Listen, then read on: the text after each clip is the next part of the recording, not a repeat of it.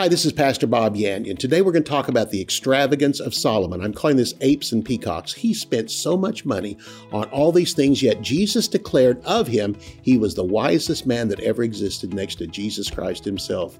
But of David it is said he's a man after God's own heart. Solomon had a lot of wisdom, but didn't use it. David had a little bit of wisdom and used it. This is what God is after. Let's go to the Word of God together and study apes and peacocks. For more than 40 years, Bob Yandian has been an expositor of the Bible, making seemingly complicated doctrine easy to understand. Grab your Bible and study the Word of God with Pastor Bob Yandian. Hello and welcome to Student of the Word with Pastor Bob Yandian. Great to have you here today. Again, for those of you joining me for the first time today, welcome. We're glad to have you here. For those who've been listening for some time, thanks for coming back. To those who are partners with me and have been listening for quite a while, watching for quite a while, thank you so much. Let me just give you something about the ministry. I have a praise report here from Marion that says, "Thank you, Pastor Bob, for teaching the Word of God. I really appreciate it." And she watches me on YouTube. The point that I wanted to bring out here was the fact that she said, "Thank you for teaching the Word." I find today it's difficult just to find that many ministers who minister directly from the Word of God. And the thing about it is, if you let the Word of God speak for itself, those of you who are called to the ministry, instead of throwing in a lot of your own testimony, a lot of your own stories, and that's all right once in a while. Paul did that, and Peter did that, went back and reminisced about their life and how it affected them. But most of the time, the Word of God tells us to use the Old Testament for examples. Now, you can also use New Testament for examples, but basically saying this: let the Word confirm itself. And use the Scriptures to confirm the Scriptures. In the mouth of two or three witnesses, every word is established. That's what I built my ministry on. I love to teach the Word of God. Once in a while, I'll throw in one of my stories, but most of the time, I like to teach something from the New Testament, take an Old Testament example, or teach it from the Old Testament and take concepts from throughout the Word of God, which we're going to be doing today as we talk about Solomon himself. So again, just want to mention that for those of you that may wonder who is this guy and what's he doing? I pastored for 33 years and I taught the congregation, even told them from the very beginning, I love teaching Bible school students. In fact, for 4 years before I became a pastor, I taught in a Bible school. The last year I was there, became the dean of instructors. And when I took the church, I said, I'm going to treat you just like Bible school students. And boy, did we raise up disciples. Did we raise up people that just average person in the congregation knew so much about the Word of God for 33 years. This is what I taught. So this is what I've transferred over here, that this is a Bible school. Basically, you're sitting there learning like a Bible school student, the Word of God, and again, letting the Word of God speak for itself, because oftentimes what you see that jumps off out of a verse of Scripture from the Word of God is something you went, well, I've wondered about that for a long time. And here it was right there in the Word of God the whole time. How did I miss it? Well, I can tell you this, you can be born again for years, be in the ministry for years, and still say that. Here I am, after being in the ministry for 33 years and stepped down from pastoring, for a number of years ago, and been doing this, teaching the Word of God over YouTube and some other channels that I'm on. And it simply comes back to this: I don't care how long you've been teaching, you still see the Word of God. Where have I been all these years? There it is, right there in front of me, the answer I've been looking for. So again, this is the importance of the Word of God. If you'd like to join me, those of you who are just, again, watching for the first time today, or those who've been watching for some time also and become a partner with me because you appreciate what's going on, that is, I'm teaching the Word of God often line upon line, precept upon precept, opening up the Greek or the Hebrew. And again, it'll be great, expository teaching for you to understand. Then go to my website, bobyandian.com. You'll find a place there where you can become a partner with me in this ministry, and I thank you in advance. bobyandian.com. I'm teaching today, and I'm going to be talking about Solomon and the extravagance of Solomon. But, the interesting thing is that Jesus pointed out about Solomon and said there was never been a wiser man next to Solomon than himself. He said, next to me, he's the wisest man that ever existed. But that still wasn't enough. He said of David that David was a man after his own heart. And really what he was saying was the limitations of Solomon. Although he had great wisdom, here's the thing: he didn't apply it much. We find over here was his books that he wrote, such as Proverbs and some out of Ecclesiastes. Ecclesiastes is pretty much a depressing book, but Song of Solomon has some good things to say in it. But the book of Proverbs especially is a tremendously wonderful book, again, talking about the wisdom of God. But the sad thing is the things you read in there, you think, well, why didn't Solomon do that? It's because Solomon literally, despite all the wisdom that he had, somehow thought something was missing in his life. And he went chasing after it almost through his entire life. And we find the end result of it in the book of Ecclesiastes, where he said, finally, at the end of his life, I found out the secret to life, follow the Lord from your youth. Boy, that's some little short statement to make after an entire book of following after thing after thing. We're going to talk about that in this broadcast. But David was a man after God's own heart. He didn't know as much as Solomon, didn't have as much wisdom as Solomon. But man, was he quick to repent when he made mistakes. He had a heart after God, sought to seek after God all the time, and not fall back on his own wisdom. So this again becomes a good admonition to us. And this is found in my book on Leadership Secrets of David the King, where in one particular psalm, David just brought out 3 and 4 points actually in the psalm about how to apply wisdom in your life, and 4 points on just leadership. So I think that you'll be blessed by that. And let's turn to the Word of God, 2 Chronicles chapter 9. 2 Chronicles chapter 9. We're going to talk about the wisdom of Solomon, how the Queen of Sheba saw it. We've taught on this one section before, but I want to go back to this and go to the next verses, because honestly, this is verses 1 through 8. But after this, we see the other side of Solomon. And this is the side where the Queen of Sheba saw this incredible wisdom from him. Let's take a look at 2 Chronicles chapter 9, verses 1 through 8. Now, when the Queen of Sheba heard of the fame of Solomon, she came to Jerusalem to test Solomon with hard, and the Hebrew word means trick questions. She was probably like a good reporter from a news station or something. She asked questions that had hooks in it. We can trap him this way or that way. So she asked him hard or tricky questions, having a very great train, camels that bore spices, gold in abundance, precious stones. And when she came to Solomon, she spoke with him about all that was in her heart. So Solomon answered all her questions. There was nothing so difficult for Solomon that he could not explain it to her. And when the Queen of Sheba had seen the wisdom of Solomon, the house that he had built, the food on his table, the seating of his servants, the servants of his waiters and of their apparel, his cupbearers and all their apparel, and his entryway by which he went into the house of the Lord, there was no more spirit, or literally no more will in her. The word spirit means breath. All of her drive was gone. She was exhausted by the time she'd gone through a number of questions, expecting she was going to wrap him around her finger, and quite the opposite happened. He just so gently answered every question and literally demoralized her. By the end, she was just, panting for air. All the will was gone out of her. And again, it says there was no more spirit or no more will in her. She was speechless. Then she said to the king, it was a true report, what I heard in my own land about your words and your wisdom. However, I did not believe their words until I came and saw it with my own eyes. And indeed, the half of the greatness of your wisdom was not told me. You exceed the fame of which I heard. Happy are your men, happy are those your servants who stand continually before you and hear your wisdom. Blessed be the Lord your God, who delighted in you, setting you on the throne to be king of the Lord of your God, because your God has loved Israel to establish them forever. Therefore, he made you king over them to do justice and righteousness. She said the half wasn't told me. Literally, what happened was she had been to other kingdoms. And when she got there, what she saw didn't even come to half of what she had been told about him. She said, every place I went, I was underwhelmed. Every place I went, I saw they were lying about themselves, and they'd been lied to about me. And I spent all that money to go there, all that time to go there. When I got there, I thought, man, I've seen this before. And on top of that, I can tell when somebody's not telling me the truth. And she said, honestly, when I came to see you, Solomon, I expected the same thing, but quite the opposite was true. When I saw these other kings, I understood this. They were only showing me half of what I had been told. When I came to you, what I had been told didn't even match half of what I saw with you. You have overwhelmed me by what I saw. And so again, what we find out is that because of her coming to him, she became a believer in the Lord Jesus Christ. Turn to Matthew chapter 12. Keep your finger there, and we're going to come back to this particular story about Solomon. In Matthew chapter 12, I want you to take a look with me at verses 41 and verse 42. And Jesus here is speaking to his disciples and to the religious Pharisees of his day, because they have been condemning him, trying their best to outwit him. They have been asking him the trick questions. He has answered every one of them, but they still refuse to hear him.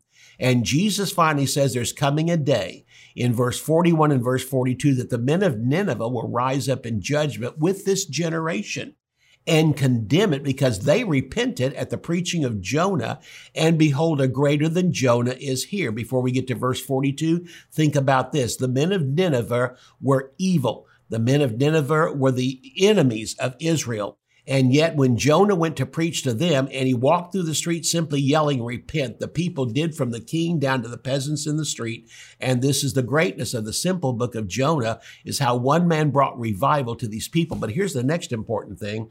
The men of Nineveh, the inhabitants of Nineveh, were Gentiles.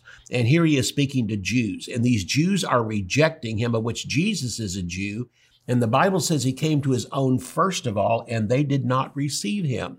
But whenever Jonah went to the men of Nineveh and preached in the streets, they repented at his preaching, and they literally fell before him and fell in the streets and accepted the Lord as their Savior.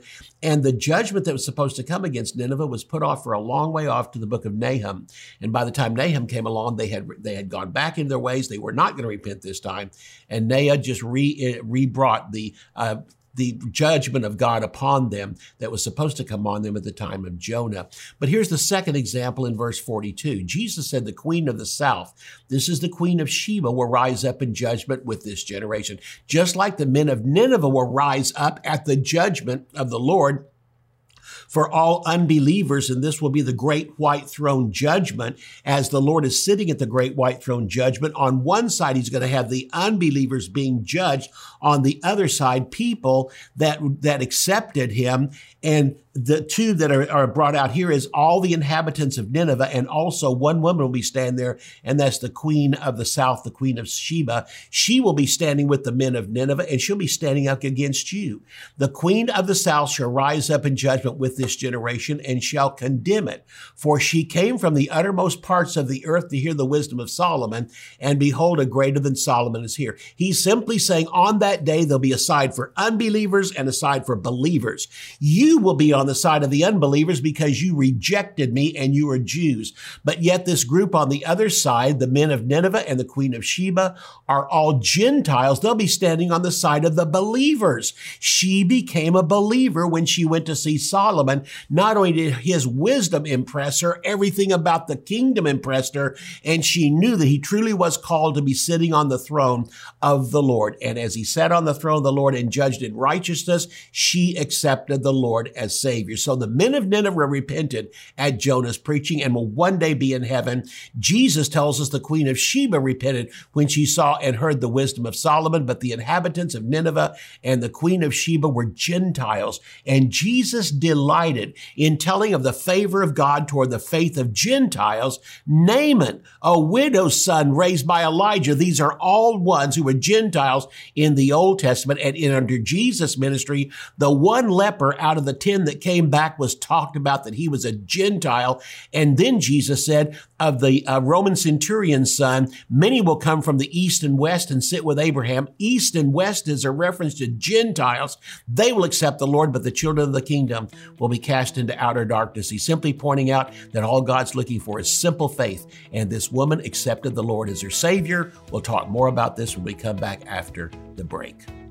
Many Christians are quick to confess all that they are, all that they have, and all they can do. They appear to overflow in knowledge of righteousness, healing, authority, and many other spiritual truths. Yet for all this spiritual knowledge, many of these same people are foolish and unlearned when it comes to the practical things of Christian life. As James said, "My brethren, these things ought not be so." The book of Proverbs is a prime source of the wisdom we need for daily existence, and a close study of it is well worth our time and attention. In Proverbs, Wisdom for Today, Bob Yandian discusses what wisdom is, its benefits, how to find it, where it comes from, and how to receive it in order to help you live a life of wisdom. To order Proverbs, Wisdom for Today, go to bobyandian.com. Godly promotion seems always to come in steps. Slow growth allows us to learn valuable lessons on the way up, so once we reach the top, we can stay there and truly enjoy the benefits of success. It took many years from the time that David was anointed king until he became king of Israel. Those who advance too quickly because of their own efforts and talents often find the descent quicker than the ascent. Pastor Bob Yandian has based this book, Leadership Secrets of David the King, on Psalm 131. which reveals the secrets of David's successful leadership that he learned while ruling as king over Israel. To order the Leadership Secrets of David the King, visit our website at bobyandian.com. Bob Yandian Ministries is training up a new generation in the Word of God. Because of your generosity, this teaching ministry is able to change countless lives. You will never know until you get to heaven how many people received Jesus, were filled with the Holy Spirit, healed, or found God's will for their life through your support and prayers. If you would like to become a partner with Bob Yandian, visit bobyandian.com and click on Partnership. I highly recommend when you order the book that I'm offering here on the book of Proverbs. It's a great book, and that's the one we're offering here. But I also highly recommend, along with that, look on my website. You'll find a book, Leadership Secrets of David the King. And this kind of shows, again, the contrast between the two. Although that Solomon himself was a great man of wisdom, he didn't apply that much of it to his life. But David, on the other hand, did not have as much wisdom as his son Solomon. But you know what? What he had, he used, and God looked at him and said, "You're a man after my own heart." So the difference between the two, I think you'll be greatly blessed by the book on Leadership Secrets of David the King, along with the book on Proverbs that I'm offering on this broadcast. Again, we ended the first part of this broadcast speaking out of Matthew chapter 12, verses 41 and 42, about the men of Nineveh, but also the queen of the south who came to see Solomon in her day and left as a believer. And so the religious Jews of Jesus' day will not stand on the redeemed side of eternity because they sought redemption through the law, through religious legalism. And what we find here, I think this is a great example of the two that Jesus mentioned here. One was the inhabitants that were in Nineveh, and whenever Jonah went to preach to them, but also the Queen of Sheba. In that case, the first one, we have the fact that one man went out and preached to a nation. This represents evangelism from the body of Christ, and one person going out to win these souls. But also the Queen of Sheba represents a person coming to the church, a sinner coming into the congregation, and it simply brings out all the things that impressed her. And I think that a church needs to be more than just the preaching of the gospel. Everything needs to be done with perfection. Everything needs to be done in greatness. And again, this doesn't mean spending a lot of money, but everything should be clean. Everything should be wonderful. The food should be good. The cookies don't have to be hard cookies. They can be soft cookies. The coffee can be great coffee, not cheap coffee. And one thing I always recommend is make sure whoever makes the coffee for anyone, visitors or people in the congregation, make sure the people who make the coffee also drink coffee so that they will know what tastes good and what doesn't taste good. Anyway, just a few of my little points to add there about those of you who are pastors or those of you who are leaders in a church, to make sure that your church literally keeps its appearance as clean and wonderful for people, because this actually helped the Queen of Sheba become a believer in the Lord himself. Let's talk about next one. We talked about here that Solomon was a man here who had great wisdom, but also we see the opposite side of him. And I want you to go back with me again to 2 Chronicles chapter 9, where we began. And in 2 Chronicles chapter 9, we started here talking about the fact the Queen of Sheba came to see him. And this is the wisdom of Solomon. But in the next part, we find out the opposite side of him, because it was almost like that Solomon was a walking contradiction, a dichotomy. And that the fact on one side, he had such great wisdom, but on the other side, he was not satisfied in himself. He began to search for happiness in every area of life outside the Word of God. This is where he went to try to find his wisdom. This is where he went to try to find his happiness.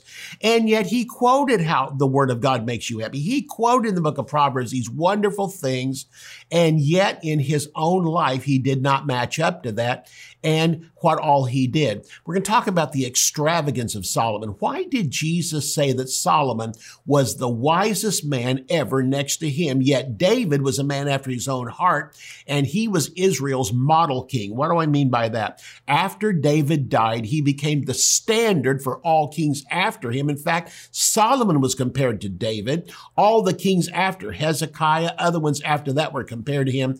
And good kings were said of them that they followed in the footsteps of their father David. Mediocre kings said they partially followed in the footsteps of their father David. And then bad kings, they did not fall at all and did not walk at all in the footsteps of their father David. Jesus himself, when he was born, the angels announced that he would sit on the throne of his father David. Even David was compared to Jesus, Jesus to David whenever Jesus was born in this earth. Let's go back to 2 Chronicles chapter 9, and I want to talk about the extravagance of Solomon, all the things he sought after and how much money he spent on all these things. And let's first of all talk about the money that came into the kingdom.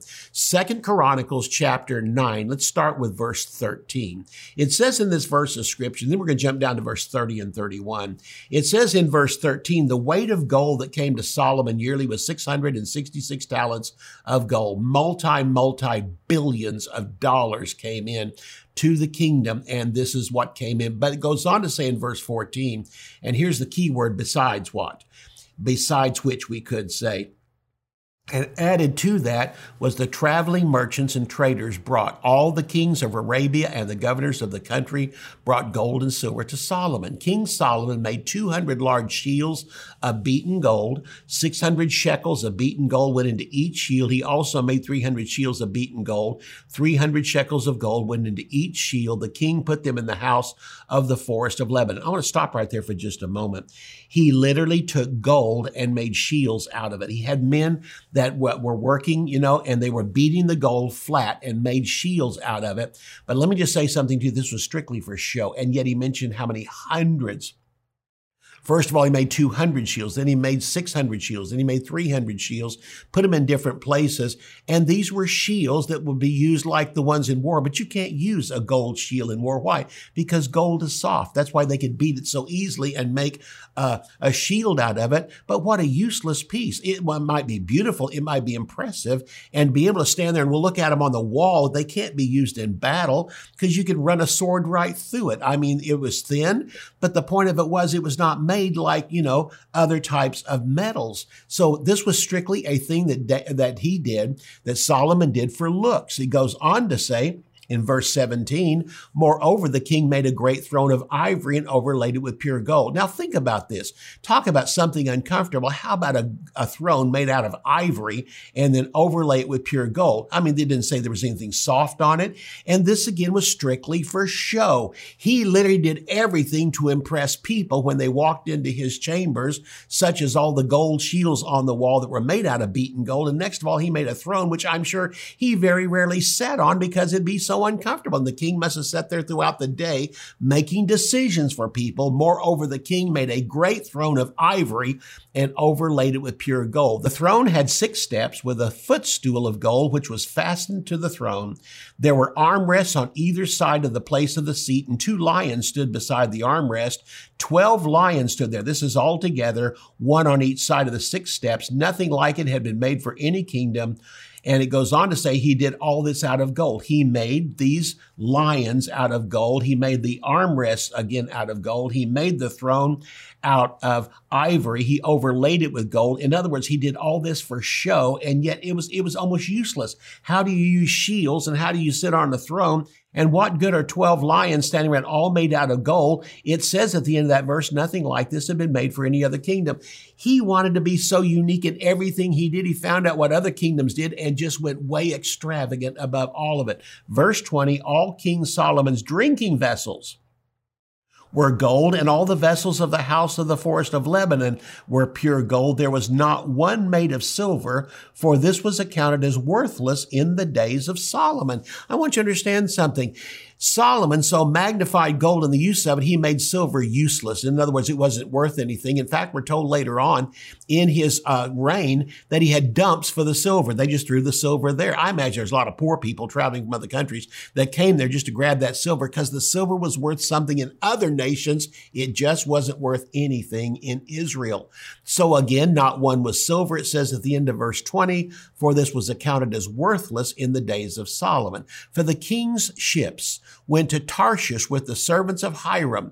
Once every 3 years, the merchant ships came bringing in gold and silver and ivory, apes and peacocks. That's where I want to point out something to you. Apes and peacocks.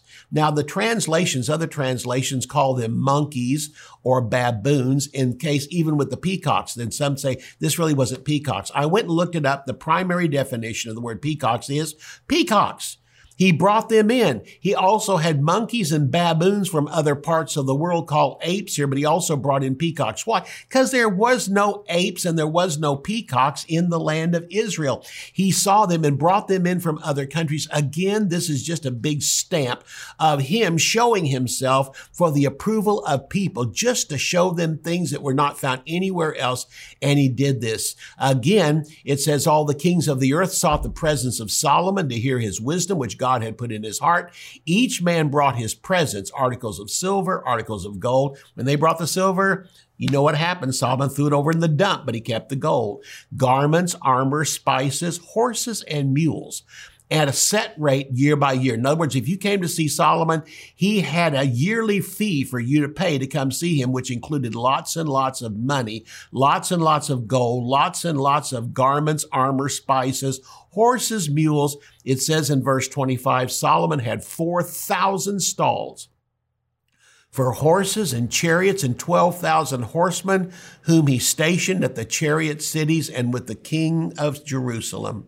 So he reigned over all the kings from the river to the land of the Philistines as far as the border of Egypt. The king made silver as common in Jerusalem as stones, as rocks. And he made cedar trees as abundant as the sycamores, which are in the lowland. And they brought horses to Solomon from Egypt and every land. Look at verse 30. Solomon reigned in Jerusalem over all Israel for 40 years. Then Solomon rested with his fathers, was buried in the city of David his father, and Rehoboam his son reigned in his place. I want you to think about this for just a moment. All the things that Solomon did, all the things he did was extravagance. In other words, when it came to showing his wisdom to the queen of Sheba, she was impressed with him. But everything else, I'm sure the other kings must have gone, this guy is stuck on himself. And that's exactly what it was. But here's the point. Solomon was raised in a Christian household. His father was a believer. His mother was a believer. His family were believers. And he probably thought growing up, and even as he took over the kingdom, I wonder if there's something that was left out in my life. I mean, I was raised kind of in a sheltered life. My dad sheltered me with the word of God. I was always in church. My mom was always there. I wonder if there was something I was missing. And throughout Solomon's lifetime as a king, he tried everything he could.